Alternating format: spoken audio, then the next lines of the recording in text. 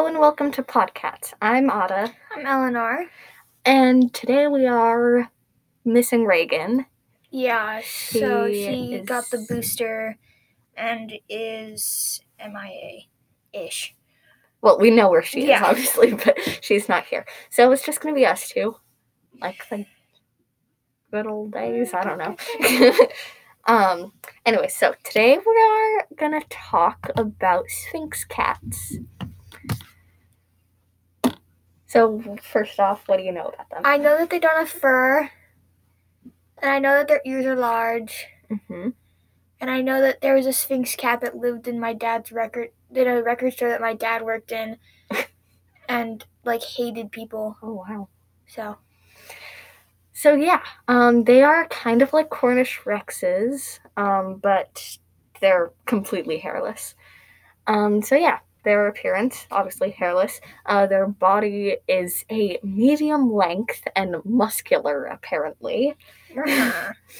And their back legs are a bit longer than their front legs. Very elegant, I guess. They have 5 toes and thick paw pads. And Wait, do cats usually have 6 toes? 4? 4? I have no clue. Really? I don't know. I thought they actually had 5. Okay. Interesting. I don't know. But yeah, and their tails are they're almost like rat tails because they're pointy at the tip. Yeah, and their heads, according to Pet Finder, are modified wedges. Whatever that means. And they have prominent cheekbones. Very big ears, like Eleanor said, and a straight nose bridge. And apparently lemon-shaped eyes. So their personality and temperament, they are very playful, friendly, and affectionate. They are not independent. So they constantly need attention and all that. And they're also very intelligent. And also, apparently, again, according to Pet Finder, they perform monkey-like aerialist feats from the top of doorways and bookshelves. Why does that sound like Stella? It does. So yeah, on to history. So, the hairless trait is a genetic mutation. So, it's like the Cornish Rex and the Munchkin cat. Mm-hmm. So and the Scottish folding. Mm-hmm. Scottish folding. So yeah, and at the very beginning, there was a pair of cats in Albuquerque, New Mexico, and they were called Mexican hairless cats. Ooh. And so they resembled Sphynx cats, but they were apparently the last of their kind. No. And they didn't reproduce. And so in 1950, 2 Siamese cats in Paris produced a litter of kittens that were hairless. And in 1966, in Roncesvalles. Yeah, we cannot pronounce that. We're sorry. Roncesvalles. Toronto. Yeah, that Toronto and Ontario, Canada. A pair of domestic short hairs had a litter that had a hairless kitten named Prune. Prune? Yeah.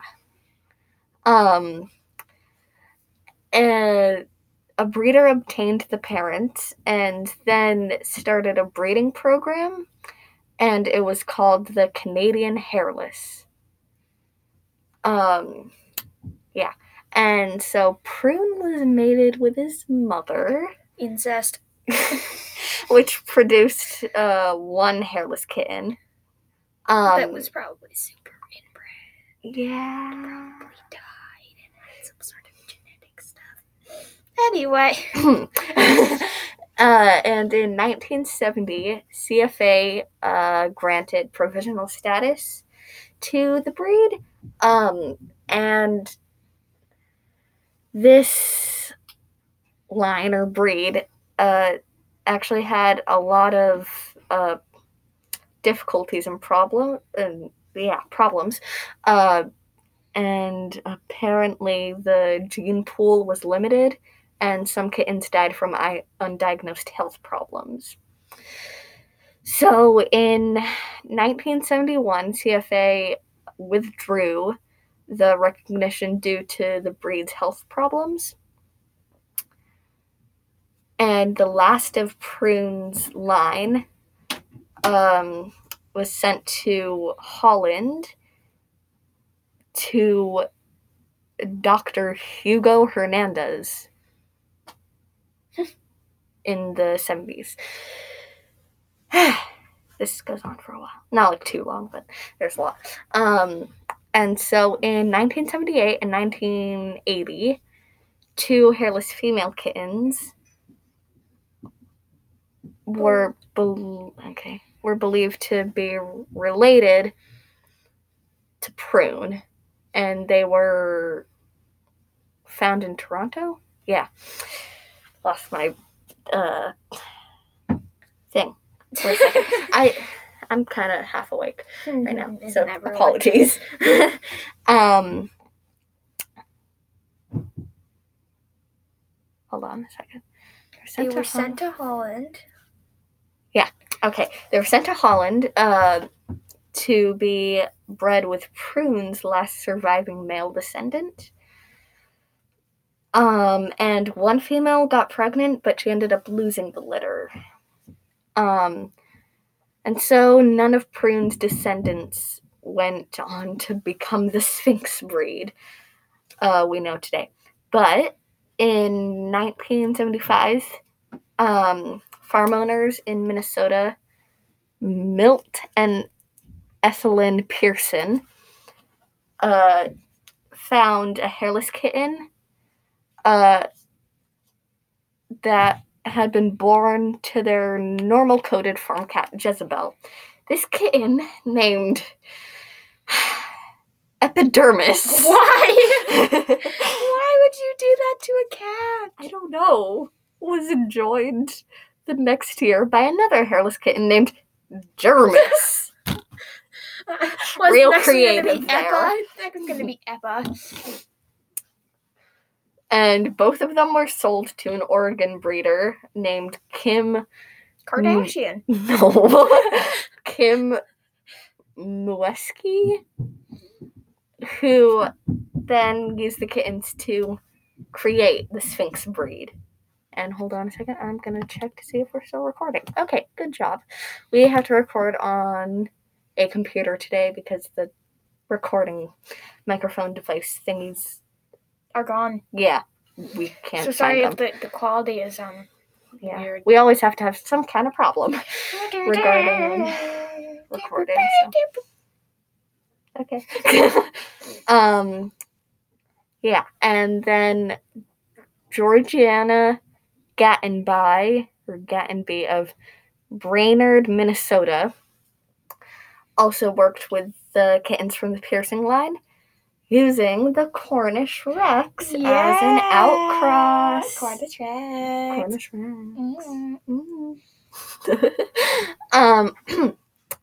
And at around the same time, a Siamese breeder named Shirley Smith, who lived in Toronto, Ontario, Canada, found 3 hairless kittens on the street of her neighborhood, and she named them Bambi, Punky, and Paloma. Better than Epidermis, I guess. Pavlova. And the descendants of Bambi, Punky, and Paloma. Punky. In Canada, along with the descendants of Epidermis and Dermis in Oregon, became the foundation of today's Sphynx breed. And apparently the breed has made considerable strides since its inception. And so, while most fanciers have welcomed the Sphynx as unique and exotic, some members that have a cat fancy that have the cat fancy wish that the Sphynx would put on some clothes. I find that kind of weird because, like, that's kind of the whole point of the Sphynx cat. So, like, if you want a cat with fur, then just get a cat with fur. Yeah, and like other breeds that have diverged from the basic design, the Sphynx has drawn some negative and not so good attention. Along with that, the gene that governs hairlessness can be considered a genetic disorder, since the cat is more susceptible to both heat and cold. But on the other hand, fanciers argue that we humans are more or less hairless compared to our closest relatives, and with a dap of sunscreen, we manage to get by just fine. Dap. That's a weird word to use. I don't know. Pet Finder is. By the way, I'm quoting Pet Finder in this sometimes. Okay, someone just slammed the door. Yeah, so I'm quoting Pet Finder. So if any of this wording sounds weird, I'm sorry. It's Pet Finder, not Cat Finder. Oh, did I say Cat Finder? No, I did. Oh, okay. Someone just dropped something. So yeah, association acceptance followed the breed's creation quite rapidly for such an unusual breed. TICA accepted the breed for championship in 1986, and in 1992, CCA recognized the Sphynx for championship. In 1994, ACFA followed suit. In 1998, CFA recognized the new and improved Sphynx lines for registration, and in 2002 accepted the breed for championship. Let's go. And now the breed is recognized by all North American cat associations and the, French, Fédération Internationale Feline. Fife.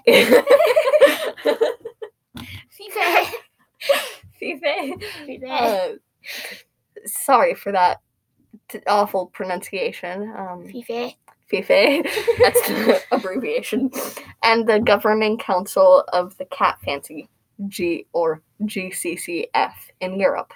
And yeah, that's kind of what wraps it all up. Now, one thing to Google is, of course, a Sphynx in a sweater. Oh, yeah, Google time. Yeah. Sphynx cat in wig. We can look at that next, I guess. But yeah, I think they're cute. So cute. I think they're fine. Some people say that they're like so cute. Scary, but I think they're not scary. Yeah, hold on. Okay. Back to cat Googling. Sorry, yeah, the thing stopped recording. But back to cats and sweaters. I think they're cute and everything. They're really amazing in sweaters too. Oh my god. Look at this one. It looks so grumpy. But there's a cat in like a really fluffy like rainbow sweater, and it kind of looks like a gremlin. But yeah, I think they're fine. Now I guess we have to look up Sphynx in a wig. Sphynx cat in a wig. Yeah. I don't. Oh my god. Oh no. Oh, that's a Justin Bieber wig. Oh no. Oh my god. This is kind of terrifying. Oh no. Well. Hang on. That is quite Hold on, there's a meme over there. There's a Sphynx cat and it says Donald Trump without his wig. Wait, Sphynx cat in a wig. Ariana Grande. Oh boy. No. It just shows pictures That's of Ariana sad. Grande. Anyways, I also wanted to Eleanor. I also wanted to. Oh my god, this is amazing. I also wanted to kind of talk about when we did the Scottish Fold episode. I low-key fell in love with a cat named Luna on Pet Finder, the derpy one. It's Ada's screen background. And so, yeah, I'm waiting. I'm not taking her off of my screen until she gets adopted. And so, we need to do an update every episode for now. Oh, I already have her open. So basically, I looked at our statistics and stuff for our listeners and stuff, and I saw that 1% of our listeners are in Texas. Guess who's also in Texas? Luna. Okay, person in Texas, if you're listening, please adopt this cat. She's in Houston, Texas. She's a Scottish Fold. She's sweet, amazing. loving, active. She has short hair. She's house trained. Her vaccinations are up to date. She's good in a home with other cats. And she's lost amazing. her home due to a divorce. And she's really affectionate. She looks really derpy in literally all of her photos. She's gray. She's golden eyes. She looks really derpy. And there's a photo of her sitting in a sink. It's amazing. Okay? If that doesn't convince you, I don't know what will. She looks just derpy in all of her photos. So yeah. Obviously, you have to adopt her. I know. So please, person, please don't be allergic to cats and everything. And just... Yeah, and if you do end up adopting her, please send in a voice message to us. Mm-hmm. Please. So, yeah, just if Texas person, adopt Luna. Please, and if you do, send in a voice message. Yeah. So, yeah, and now we can kind of do our cat fact. Cat fact! So, yeah, the wealthiest cat is named Blackie. And so it all started off with a rich British antique dealer named Ben Rhea, and he loved Blackie, his cat, so much that when he died in 1988, he left most of his estate, totaling nearly $13 million. Oh my God. To Blackie the cat. And the money was split, but among 3 cat charities. And does it exist? Yeah, I guess. And had been instructed to keep an eye on Rhea's beloved companion. And to this day, Blackie holds the Guinness World Record for wealthiest cat. That is cool. But yeah, so that's kind of it. Oh, yeah. Okay. Well, sorry that Reagan wasn't here again. She should be back next week. Yep. She better be. But yeah. Thanks for listening. We'll see you next week. Bye. Bye.